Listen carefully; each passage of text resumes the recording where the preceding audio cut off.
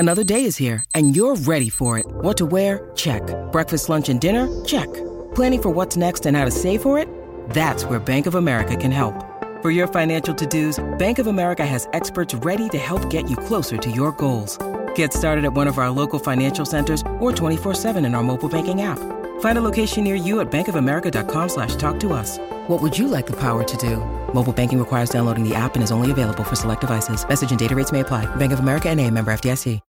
When you need mealtime inspiration, it's worth shopping Kroger, where you'll find over 30,000 mouth-watering choices that excite your inner foodie. And no matter what tasty choice you make, you'll enjoy our everyday low prices, plus extra ways to save, like digital coupons worth over $600 each week. You can also save up to $1 off per gallon at the pump with fuel points. More savings and more inspiring flavors make shopping Kroger worth it every time. Kroger, fresh for everyone. Fuel restrictions apply. It's time for today's Lucky Land horoscope with Victoria Cash. Life's gotten mundane, so shake up the daily routine and be adventurous with a trip to Lucky Land. You know what they say, your chance to win starts with a spin. So go to LuckyLandSlots.com to play over 100 social casino-style games for free for your chance to redeem some serious prizes. Get lucky today at LuckyLandSlots.com. Available to players in the U.S., excluding Washington and Michigan. No purchase necessary. VGW Group. Void where prohibited by law. 18+. Terms and conditions apply. It's time for today's Lucky Land horoscope with Victoria Cash. Life's gotten mundane, so shake up the daily routine and be adventurous with a trip to Lucky Land. You know what they say, your chance to win starts with a spin. So go to LuckyLandSlots.com to play over 100 social casino-style games for free for your chance to redeem some serious prizes. Get lucky today at LuckyLandSlots.com. Available to players in the U.S., excluding Washington and Michigan. No purchase necessary. VGW Group. Void where prohibited by law. 18+. Terms and conditions apply. This is John Trooper. This is Kate Pruser. This is Julio Rodriguez. Produced by Evan James Audio. This is Look Out Landing Podcast. Hello and welcome to the Look Out Landing Podcast. My name is John Trooper. I am Deputy Managing Editor at lookoutlanding.com. Joined today, as ever, by Kate Pruser, Managing Editor at Lookout Landing. Kate, how are you on a bit of a dreary summer day here? Yeah. Did everyone enjoy their one day of summer? That was great. I did. Yesterday was beautiful. Yeah. Now back to your previously scheduled June gloom. We also have Evan James. Evan, our audio engineer, podcaster extraordinaire. Evan, how are things by you? Doing pretty good. I actually got out to my first Mariner game of the year, which I realize, given that I'm on the podcast, is kind of a cardinal sin, but managed to make it out to see them lose on Father's Day. So, but it was good nonetheless. So, my dad had a good time and got to see Julio and all that good stuff. So, feeling good, feeling real good. That is something. Yeah, it's you'd be hard pressed to have picked a game to attend recently that wasn't sort of a stinker, unfortunately. Friday night was good. Yeah, Friday night was a party. But the rest of them have been turd burgers. Yeah. Put it crassly, but accurately. I think so. So we're recording here actually on the heels of a win, which is novel, but it's been a little bit. I'd been traveling, and then Kate, you got the novel coronavirus. I did. After ducking it for so long, came and found me. Yeah, and then I actually am presently in the throes of the Rona, as it were. Miss Rona got her claws in you. It's true. Yeah, part of half of my house currently is Ronified. With the rest of them hiding from us, or I guess they have hidden us away more permanently, and very kindly are sort of sustaining us on yogurt and Tylenol, as doctors recommend. But we're gonna chat about, honestly, one of the more frustrating stretches in Mariners fandom recently to me. I'd be curious to hear how you guys feel, and I'm going to lean more heavily on you both, as my voice obviously is more limited. But yeah, how do we feel after this sort of calamitous 1-4 run against the Angels this weekend, against the Rendoneless Angels, the no Syndergaard Angels, the Wait, is Syndergaard out again? no, but he didn't pitch. Oh, he didn't pitch. No, he didn't. But I mean, he's been very middling for them. Certainly, extremely but, mid, as the kids would say. But Kenny Rosenberg was that was bad. That was bad. I wasn't too surprised about Sandoval shutting them solid, down. but Suarez has not been good, and no, but they can't hit lefty pitching. That's been an issue all year. Left-handers, I would say so. Left-handers really eat their lunch for whatever reason. I don't understand. Roll out, get Justice Sheffield up here, roll him out, and have him pitch to everyone. Like, just make them take more looks against left. I don't know what to do, but like you said, definitely extremely frustrating, an extremely winnable series. We are recording this on the heels of baseball Twitter lighting up with another amazing accomplishment for Shohei Ohtani, the first ever Japanese-born player to have 8 RBIs in a game, hit a game-tying 2-run home run in the 9th, and the Angels lost 12-11 to the Royals, which is objectively funny, right? It's funny, but also it kind of throws what the Mariners did or did not do against the Angels this past weekend into even starker relief. They lost to a decidedly should be inferior team, given what the Angels are kind of running out there right now with the lack of Rendon, and they had Ohtani pretty well in hand. They literally got beat by Mike Trout. And there was a lot of scrutiny placed on Scott Servais about the decision to pitch to Trout, which, you're going to have to pitch to him at some point. Like, you can't just walk him every single time. But yeah, it was an opportunity for the Mariners, who are bunched up with Texas and the Angels in the middle. I mean, obviously it's the Astros and the Athletics at the kind of extreme outliers, and then the other 3 teams in the middle kind of clawing to be. The difference is between being in second place and being in 4th place, and the Mariners had a chance to get into second place, and they pooped all over said opportunity. For, again, I don't like how crass this team makes me, but there's really no way to describe what they did that is not kind of crass. It was absolutely the biggest letdown that I can remember since, and I mean, expectations were not as high, I think, but definitely this had the feel of Deadger weekend, as John named it, Redux. It was similarly like a hyped up weekend. They had a huge crowd for most of the nights. The doubleheader, obviously, once again, it was against the Angels, who I think were the same team they laid the egg against during Deadger weekend. Just absolutely frustrating, disappointing. A lot of people walked away and will not be coming back. Thank you to those of you who are still here and listening to the podcast and putting a little money in our pockets. We appreciate that. We do appreciate that very much. Because engagement is low, and the engagement that there is pretty negative, which is understandable. Yeah, it sucked. There is no way to sugarcoat it. It sucked.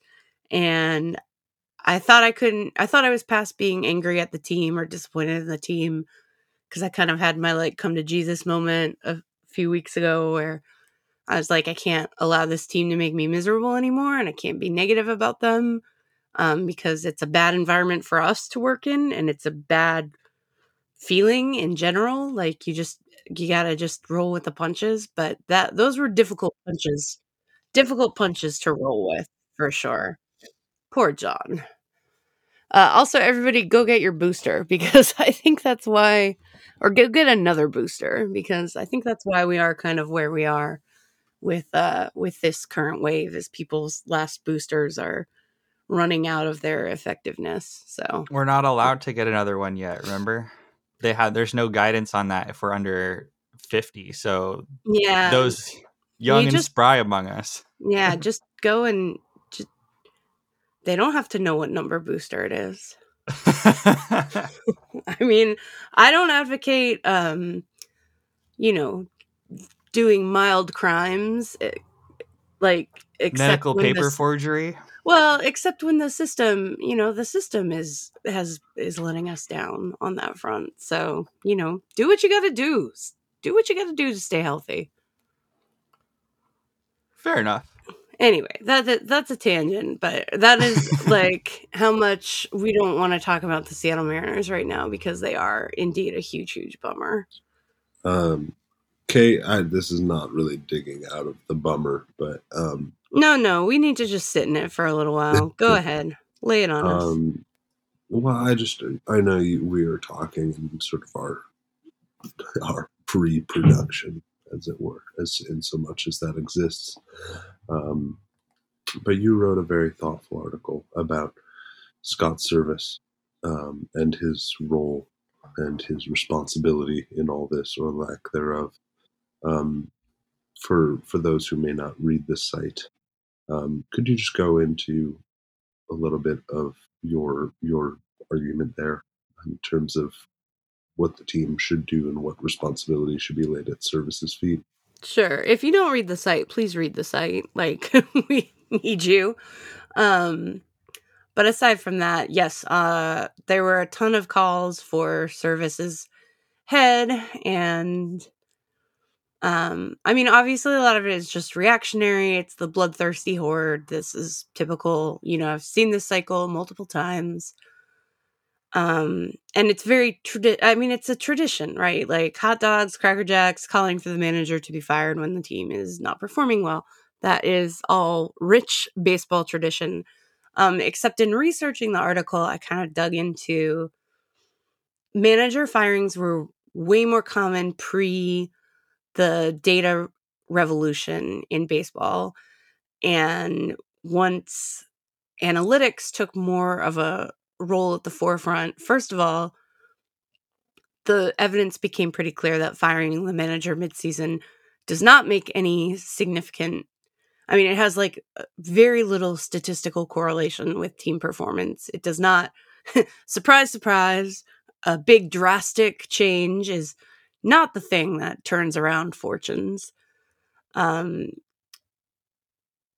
So there just hasn't been so many firings because of that, and also because the role of manager has changed a lot in the past, even just 5 or 10 years, in that these decisions are not made solely by the team manager. They are made by the GM. They're made by the front office, the data analytics crew.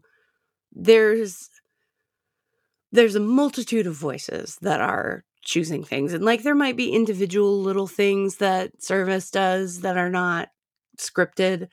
But as far as like, here's our general game plan for this game. Here's our general reliever usage, our ideal reliever usage. Like those things are scripted out way in advance. So it's just, aside from kind of the two very high profile incidents this year where the Angels fired Joe Madden, and the Phillies fired Joe Girardi, bad time to be named Joe. Manager firings are really down, and they should be, because firing managers is stupid. Unless the person is grossly incompetent, which they're not. Scott Service is not. People love to complain, and, I think there are nits to pick about what he does. But, this is somebody who was a manager of the year candidate last year, who lots of people felt like he should have won that award. He's able to do a lot with a little. We've seen the personal connection that he forges with his players. There's, I think, respect for him among the players, that we've seen comments come out about people appreciating him. So to put him up as a sacrificial lamb is dumb. Um, and it's really easy to point to, but the real issues are much bigger, and they are not things that Scott Service did. Like, Scott Service didn't identify Adam Frazier as a trade candidate. He didn't identify Jesse Winker, which is its own kind of can of worms. But he didn't, break anyone's arm in the bullpen. He's just not responsible for the problems that plague the team. The biggest one of which is that they didn't have a backup plan for their all-star and yet frequently injured right fielder, rookie of the year and yet frequently injured center fielder. It was poorly constructed from the jump. It was thinly constructed from the jump, and everything that could go wrong did go wrong. They've had some really terrible luck, but there was no backup plan built for it, and that's the thing that's really hurting them. We're running out, Sergio Romo and just a Justin Upton. I mean, it's bad, and it should not have gotten to this point, but none of that is Scott Service's fault. It's interesting. I read your article, Kate, and you and I are fundamentally on the same page about virtually all of this. But what was really interesting to me was I have the same argument that you do, that this is not Scott Service's fault, and that it isn't his fault that Jesse Winker has been atrocious, right? Like, I don't associate that with him being culpable.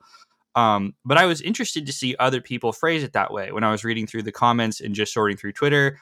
And I basically commented on Twitter. I said, Jerry brought in Winker and Suarez and Frazier, and like, the performance of those players is on him, and the kids doing better is because they've developed under Scott. And so I'm inclined to give the blame to Jerry, if anybody.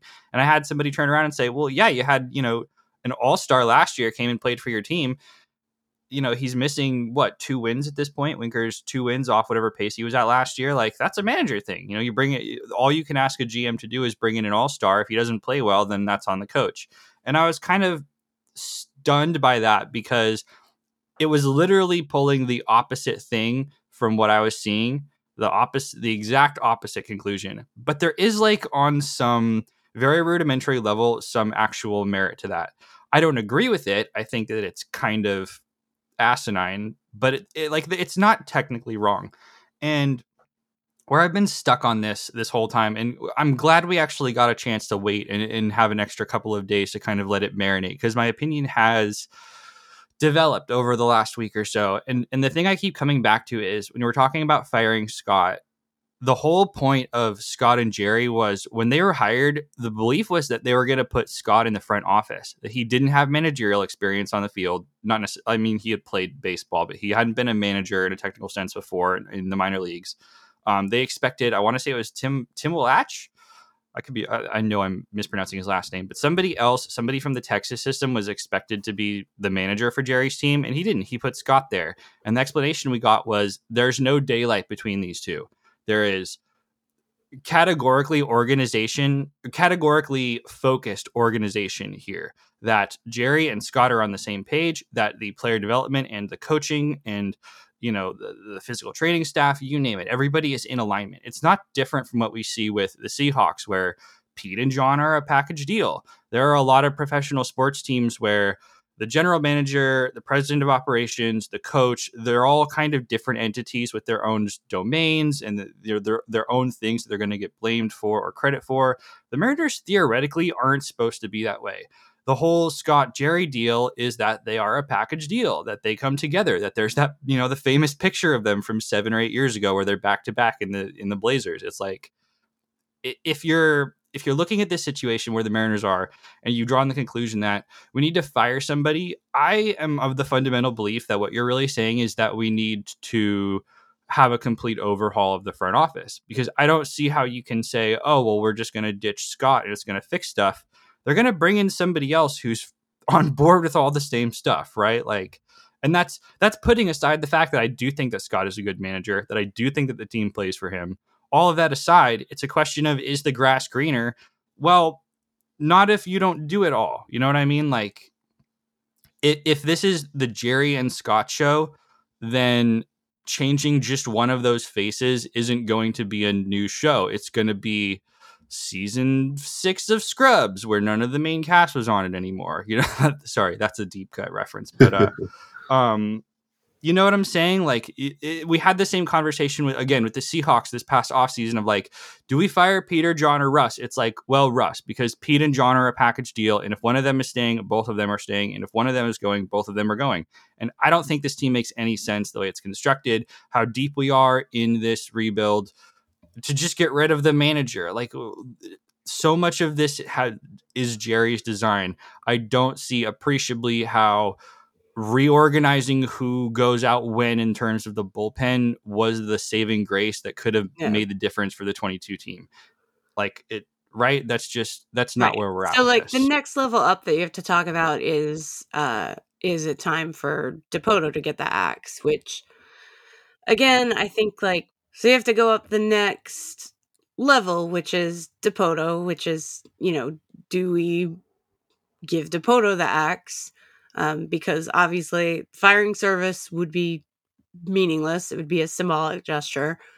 So the next one up is, you know, is this Dipoto, the end of Dipoto's tenure. I think like people point out how long he's been around, but you know, the first years you have him, he was told to win with the core that they had. Like, so every decision that was made was in order to try to win with the core that was here.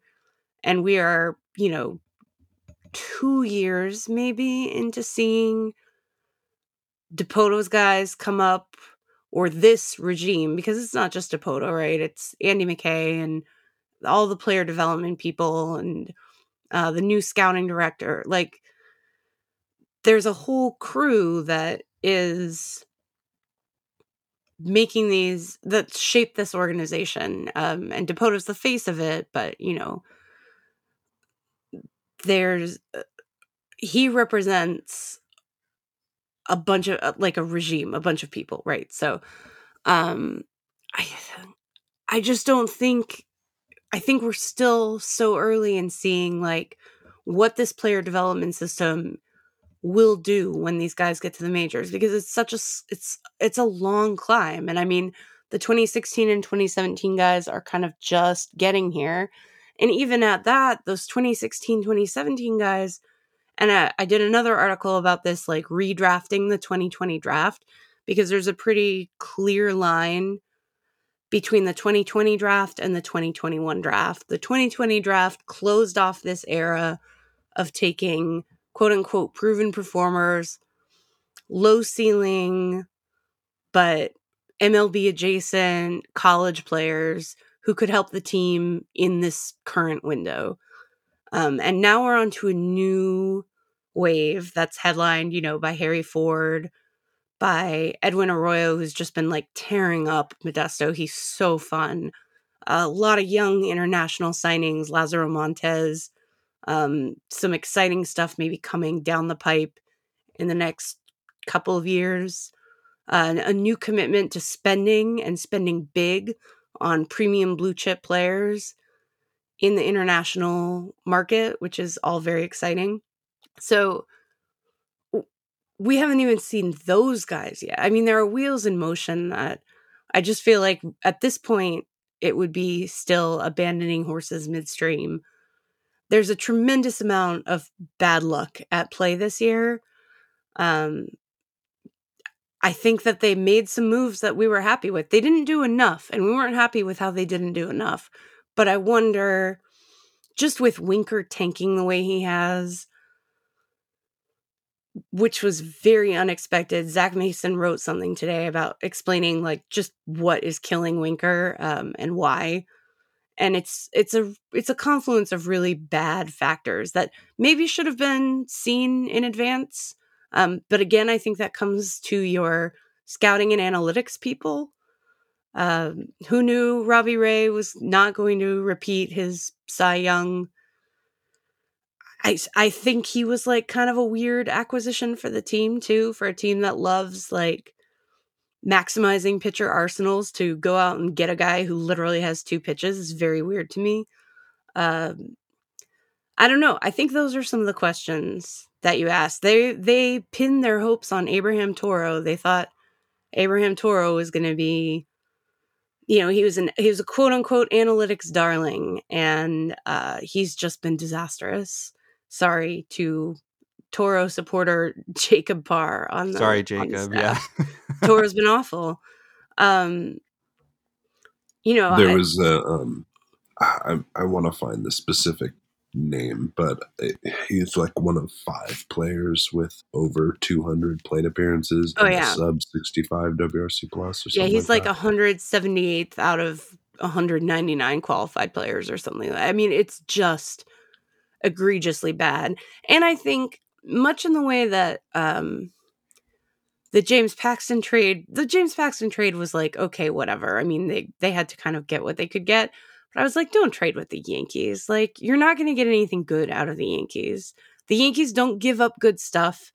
Whatever they give up is something that they have identified that they can't make. No one leaves the Yankees and like goes on to huge success elsewhere, And same thing with Houston. If Houston decided that they didn't need Abraham Toro did not need to be gotten, in my opinion. I think it's hubris to think that you can somehow develop a player that Houston, literally one of the best player development systems in baseball, possibly the best. I would put Houston and the Dodgers obviously right up there against each other. Like, did you think you were going to unlock something that they didn't? No. Ridiculous. So that, and then just committing so many plate appearances to him, committing to, okay, either him or Adam Frazier is going to work out. Adam Frazier with this like 400 BABIP from last year. That is an area where, and this is something we don't know. We don't know what the free agent budget was. Is it you get Robbie Ray and that's all you get? Trade for everybody else? It was not the second base is to me the most glaring mistake that was made in the offseason, and the one that is coming back to bite us the hardest right now. Because if you had one consistent bat there, and I know Marcus Semien has been bad. He's been bad, but he is also much better than what he's been playing at. And now he's starting to like kind of pull out of this tailspin. You saw the same thing with Trevor Story. Apparently all these people needed to get right is a series against the Mariners. And lo and behold, it's unlocked. There were mistakes were made there. Again, they don't come to service. Maybe Dipoto has to take it on the chin for the decisions that the rest of the data analytics team made. But also I think we really have to ask the question, how much budget did he have to work with? It's definitely an issue of what was the budget this winter, and also, the obvious lack of budget previous. They are still paying for their cheapness of the past few winters, where they would not add to the team, to build for the future, even when there were, young free agents available who would help in the short and long term. Because if you're trying to sort of put together a roster in one off season, it's really hard to do. It's really hard to make all these additions. And so when someone like Winker has a down year, yes, when we talk about like backup plan, it's hard to do a backup plan of like having 5 or 6 good players. But another way of having a backup plan is getting better players elsewhere, so that if someone else is struggling, it doesn't hurt quite so badly. And that was much more available to them. Like you were saying, Kit, like Story and Semien. I mean, it's not that complex. Rodon, all these other options were out there. How much I wanted Carlos Rodon. You did call that one. Just desperately. And, you can't always... Very possibly some of them hate Seattle. Knowing what I know about Carlos Rodon, I don't think he would have hated Seattle. Like, West Coast guy to start with, I feel like you could have made a pitch to him that was appealing. that just those two things, and maybe this is a future article, is looking at like what just the addition of one of those big free agent middle infielders would have done, and Rodon. I mean, obviously that's a pretty big amount of dollars to just kind of hand wave away, but those were two things that could have upgraded the team significantly, and instead we're getting, I mean, bless his heart, George Kirby has been good. He is learning on the job. I think he's going to get even better. I've been thrilled with what I've seen out of him, honestly.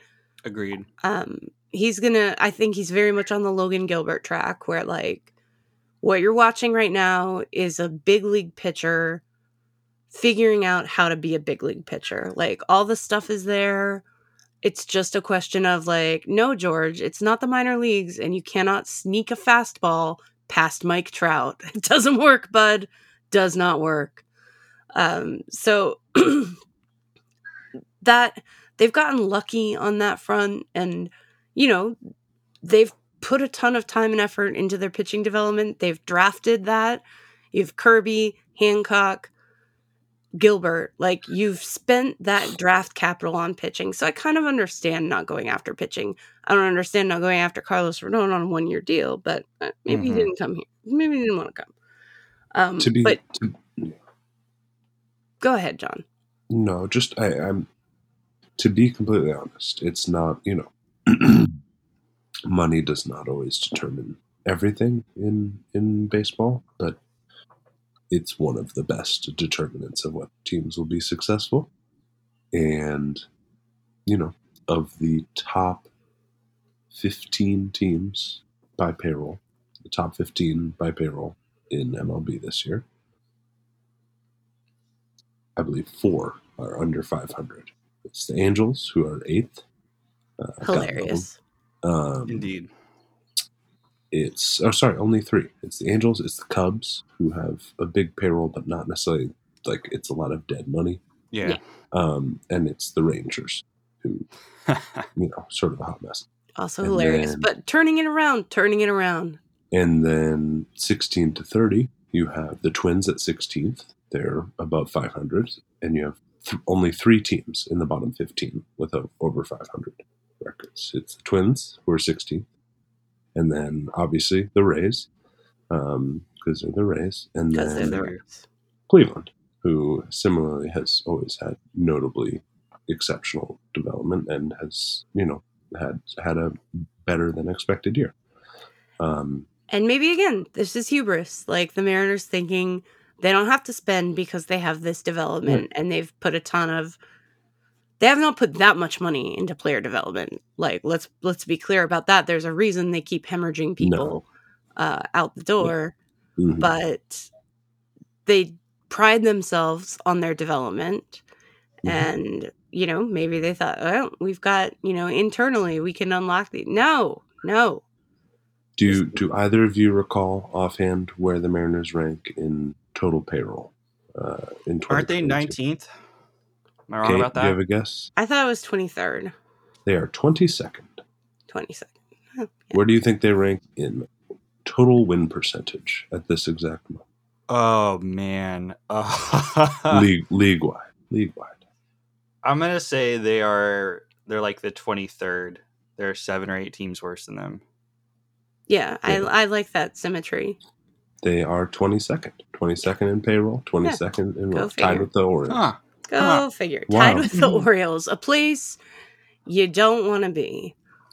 Go figure. Spend more money, have better exactly team. They're getting exactly what they paid for. Yep. And that, I think, ultimately is like what we... So, okay. Maybe that's the route that they chose, which, let's now do where they are in national market share and team valuation and packages that the money that they get from their regional sports package, because they are a top 15 team as far as money coming in. It's a grift. It's a grift.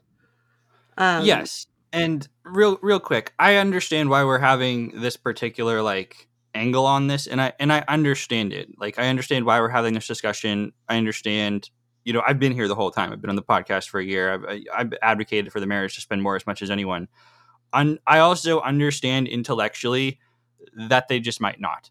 You know what I mean? Like we have no fundamental control over the way that the team is budgeted. We can want them to spend more, and I very much do, and was mad when they did not spend on Chris Bryant or Trevor Story or whoever. But as it relates to Dipoto and as it relates to the Mariners' current situation, I think a fundamental assumption we have to make is that no matter who's in charge, this is how much money they're going to spend. And if we're going into it with a mindset of we're going to fire Dipoto, we're going to fire Scott, we're going to get new people in here, we're going to spend more money, I'm going to pump the brakes on that because they are absolutely not going to spend more money. They're going to bring somebody else in who's going to work under the same parameters under which Jerry is working now. So our question isn't, is the Mariners' method to get somebody else and change face and spend their way out of this? Yes, they absolutely should spend their way out of it. But if they're not going to, can we do better with the people who are already here and the budgets that are already established? Right? That's the paradigm we find ourselves in. I think that's the wrong question to ask.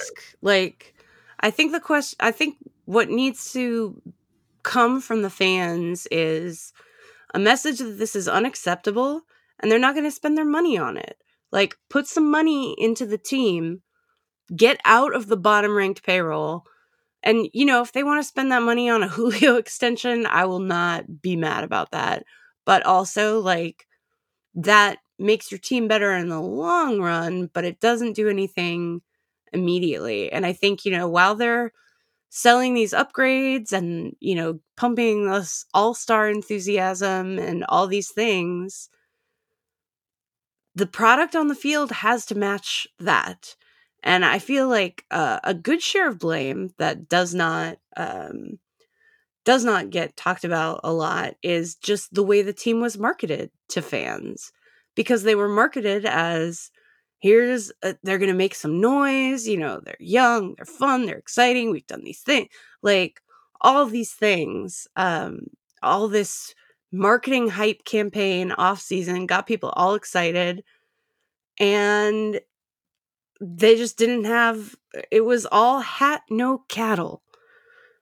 And people should be mad about that. Like, be mad about that. Resist the Mariners' urge to, like, their off-season sweet talk until there's, like, some actual money committed by the team. And they'll say, like, oh, Robbie Ray. But, considering what was out there, and it was a missed opportunity, too, because next year's free agent class does not look like this year's free agent class. And they just basically sat, with the exception of Ray, like, sat it out. And I think that's unacceptable. I agree. I think I 100% agree with that. I really do. I don't think there's anything I disagree with any of that. What I would add is I do not specifically think the reason the 2022 Mariners have cratered is specifically because of the money they spent on the team. I fundamentally believe, having watched them play, that there is something amiss with the way that they have identified certain talents on the team, be it Chris Flexen, be it Marco, be it Jesse Winker, be it whoever. I think that the dead ball or whatever is going on with the ball this year has really caught them by surprise, and that there's a combination of the ball affecting some of their players in conjunction with bad luck. Like, Jesse Winker has not purely lucked his way into this. His results have genuinely been worse because of the ball as well.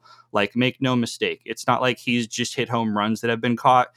He's also just not hit home runs. It's a combination of stuff. So I agree. They totally, like, yeah, spend another $50 million on this team, bring in Rodon, bring in Gausman, bring in whoever. There's still something broken about the players that they brought in this year. The fact that they had to teach their Cy Young winner, who they just signed last offseason, to get a new pitch mid-game is kind of a red flag. The fact that their all-stars from last year are both borderlines. One of them is sub-replacement level. The other one is in the bottom 5% of the league in hard hit rate. Or, yeah, it like those are like some pretty serious red flags. And I don't want to pin all of that on Jerry, but I do think that, I did a tweet where you need a sober reevaluation of separating out the dead ball and like who we can expect to maybe improve if the ball changes again, or to just stabilize versus who just might not be very good anymore. It's possible that Adam Frazier and Jesse Winker are just average guys with this new ball. And if that's the case, we need to know. Like I think that they can spend more money, but I'm seeing defects in their talent Question and as far identification. as like who they're acquiring. Yeah, absolutely. Which, when you limit yourself to only acquiring via the trade market or with this artificially imposed cap, you're not going to get the best players because the best players are not available for trade. Like, the trade is fine. It's a fine way to build depth, but you're not going to get superstars in a trade unless, someone done screw up and you get the Tatis trade or whatever relitigated. It just doesn't especially getting immediate superstars. No, you will not get that. Like, yes, the Mariners got Ty France, but that was, that still took a little bit to develop, and he was good in 2020, and then he really took off. But yeah, by and large, you're not getting that immediate impact, especially you're not getting it without hurting your organization otherwise. So yeah, I think, Evan, your point of this could have worked out. It still could have worked out better. They just didn't give themselves any slack. They didn't give themselves any wiggle room, and so now they're unfortunately getting the consequences of taking a really narrow pathway to success that they have fallen off of. Which has been the Mariners in the past too, right? Like, even when they were good, when it was, when they were supposed to be in contention, it was with that aging core. And I still remember the Drew Smyly injury when he got the SOG and how that sunk the entire 2017 season. That shouldn't happen. Like, you should not have one catastrophic injury sink your team. Right. To an injury-prone pitcher. No. And that's something that's been an issue as well. Is just kind of hoping that these guys are going to be okay. And, at this point too, we have enough kind of systematic injuries. I mean, Kyle Lewis obviously is an extreme case because I think a player of lesser athleticism than Kyle Lewis doesn't ever come back from that. That just ends their career, which is horrible. Yeah. But Evan White has not been able to stay healthy. There's some systematic injury issues that that's a little bit of a troubling pattern as well. I think if I had to put a bow on kind of what I'm seeing, I think we know how the Mariners fell apart this year. In terms of performance, we understand how they got to this juncture. I'm still a little bit unsure as to why, as to how much of it is actually bad luck, because luck is luck. It's fungible. It comes and goes. It can be good or bad. It can be quantified and not quantified. But how much of this were they wrong about guys? And I think they might have been more wrong about some of these guys than we want to think. And Kate, I think you've always kind of been a little suspicious of Frazier, of his numbers last year at the BABIP and stuff. I think you were right. And that they bought into somebody who he really wasn't. And I think that goes for Winker as well. And I don't know what to do about that because, how do you look for a blind spot, right? That's essentially what I'm asking. How do the Mariners find their blind spot? I think how they answer that is going to determine whether or not Jerry is around. Where do we think this stands right now in comparison to sort of other disappointing Mariners seasons? Particularly in recent memory, but honestly, however far back you can go. I said 2018. That was my answer. The Cano suspension year. That was probably the last time we had genuine expectations. So that's probably it. It was different because, this team has Julio and this team has such a younger core and they're not kind of the cobbled together Nelson, Cano, Seager show of yore. But at least 3 or 4 years, this is the most disappointing for sure. Absolutely. Yeah, the 2018 team crashing halfway through was extremely disappointing. But I guess this is the most disappointing year that I can remember because of all the hype and good feelings and excitement, and they were supposed to come back and get even better. And the marketing machine went overdrive, getting national attention. For a while we were like kings of the SB Nation podcast or network of sites, which is, we don't usually hang out up there with like the Atlanta and the Yankees. Like those guys are kind of in a class by then. And I was like, maybe it's our time to shine. Like finally everybody's paying attention to the Mariners. We're going to be like a national story. Everybody's going to be so in on the Mariners. It was so exciting for that first month, and it crashed so hard after that it's really ruined my ability to enjoy this team. I'm trying so hard every day to just take it one game at a time and appreciate what we can appreciate. But I do not enjoy turning the game on to watch a Mariners game. I know the staff doesn't. No.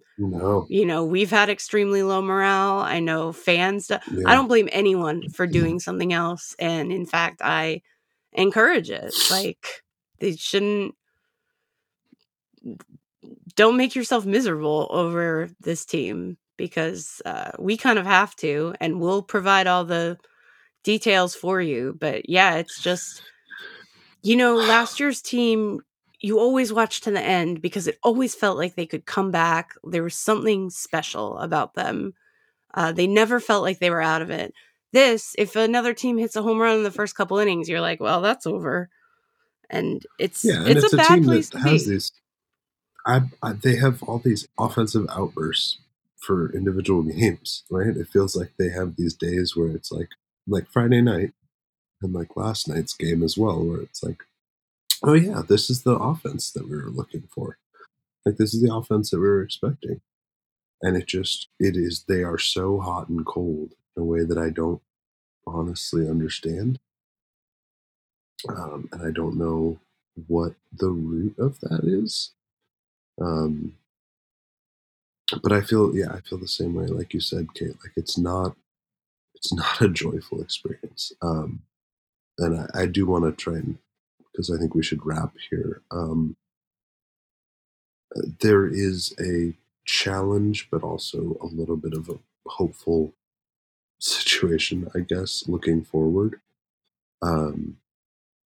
Not really for this year, although they're only 8 games back of a playoff spot. And there's a lot of baseball to play, but like realistically, I'm pretty done on it. I had believed that this was a team that could get back into contending by the end of June, and I really thought that was something they could do, especially with the weak stretch of schedule they were going to start facing. And cratering against the Angels sort of sunk that. Even though they beat Houston in a series again very recently. Anyway, but this team and this organization is in decent position, honestly, pretty good position in terms of how many young, talented players they have. Both for this year and for next year and for the next few years. Like, that has not changed, and they're already looking at, Julio looking like the rookie of the year. Logan Gilbert genuinely having a Cy Young pace, like a Cy Young contender pace. Kirby, like you said, having a very solid start already. And, Ty France the best first baseman in the league. I mean, a number of players, JP looking very solid. This is not a bad core. It's just a question now of like, okay, does this organization actually have the will to add more significantly this winter, or are they just going to be content to continue running it back with mediocre additions and hoping that this time things actually break 75% right for them? Because, this was a team that was by and large projected to be about 500 by all the projection systems. Either 500 or a little bit below. And they've been worse than expected. But it's not like they were projected to be a division winner. They weren't projected to be a wild card winner. They were projected to be in the wild card contention, but they did not build a playoff team on paper. They built a team that could make the playoffs. And I think there's a very real chance they can easily build an even better team this winter, but they have to actually want to try. And they haven't tried for many years in a serious way. So I think 2015 was the last year that they came into the season with a team that was a serious playoff contender, a serious playoff team, a team that would be projected to make the playoffs at the start of the season. And that's why I say vote with your dollars. Like, don't go to the games. Don't engage with the team if you're unhappy about the direction that they are going in, which is going to be hard because you're going to get a hard sell regarding the All-Star game. But enough is enough. Like, we have not seen a significant financial commitment made to this team post, and maybe the Cano deal like scared them all off, which, wasn't a bad deal for the team. I would like to see a Julio contract extension. I would like to see a Logan Gilbert contract extension. I doubt we'll see that, but Julio feels very plausible over this the upcoming off season as a way to inject some good vibes. Yeah, but it's not very enough. much so. Like, I want to see some. They need to get out of. They are a mid-tier or better team as far as making money. They cannot be in the bottom third of teams as far as spending it. And until that discrepancy is fixed, as you said, like, they're not gonna. You can't spend your way to contention, but you can't get to contention without spending a little. Unless you're the Rays, which means you also employ some of the, maybe the Mariners fancy themselves on that level. But, we've seen some mistakes, some pretty big mistakes get made as far as player identification.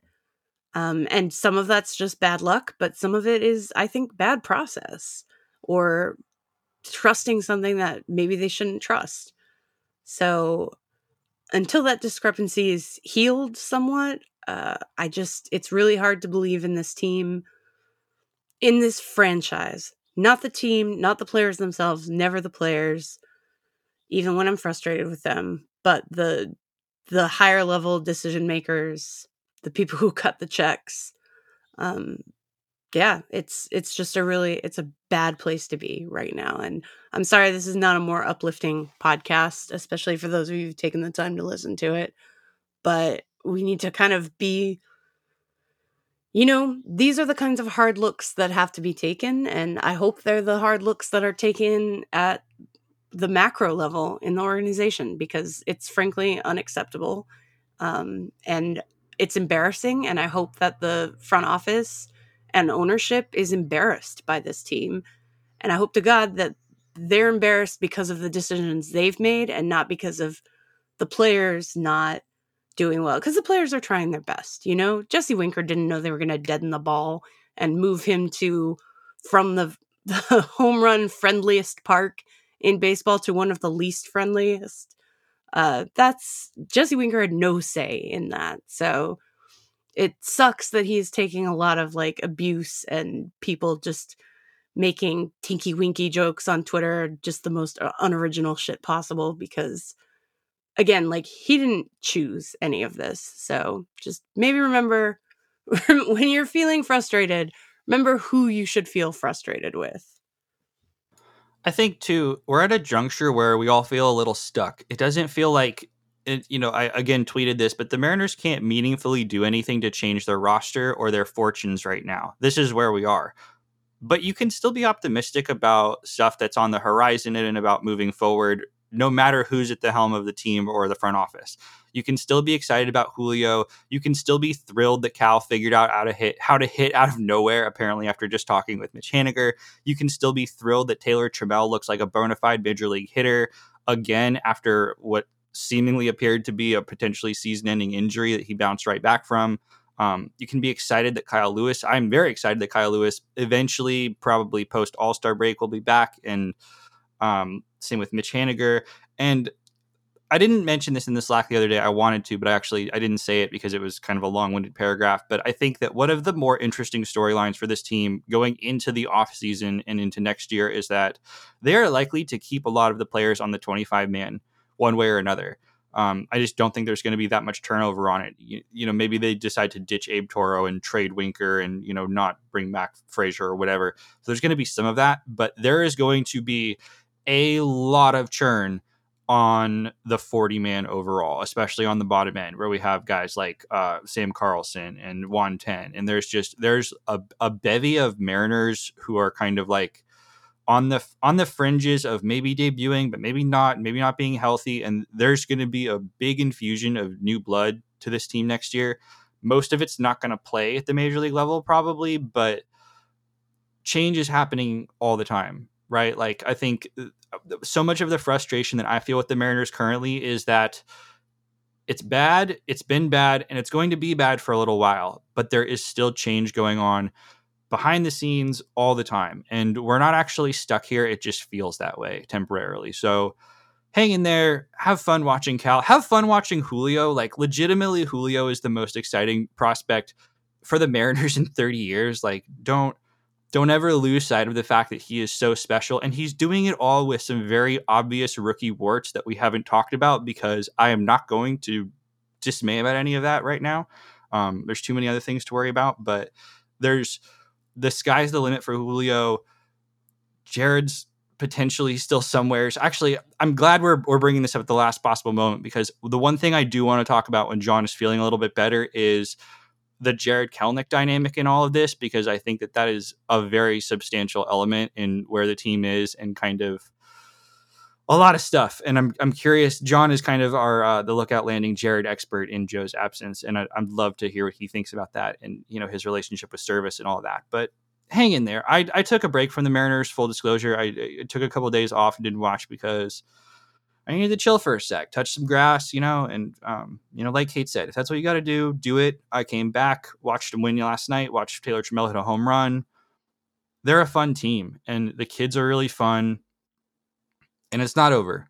And, if you're like me, and I'm going to be 33 in a couple months here, it's like, I've been a Mariners fan forever. I'm used to this being one of the seasons of my year where it feels like this. And so there's the despair, but there's a comfort in knowing that this is part of the dance of being a fan. And so hang in there, Mariners fans. I love you guys. Hope you're doing all right. John, you want to take us out?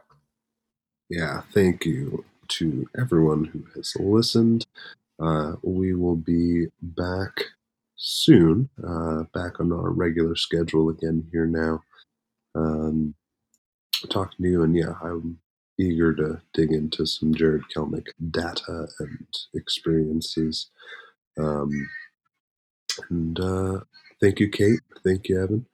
And we will talk to you next time.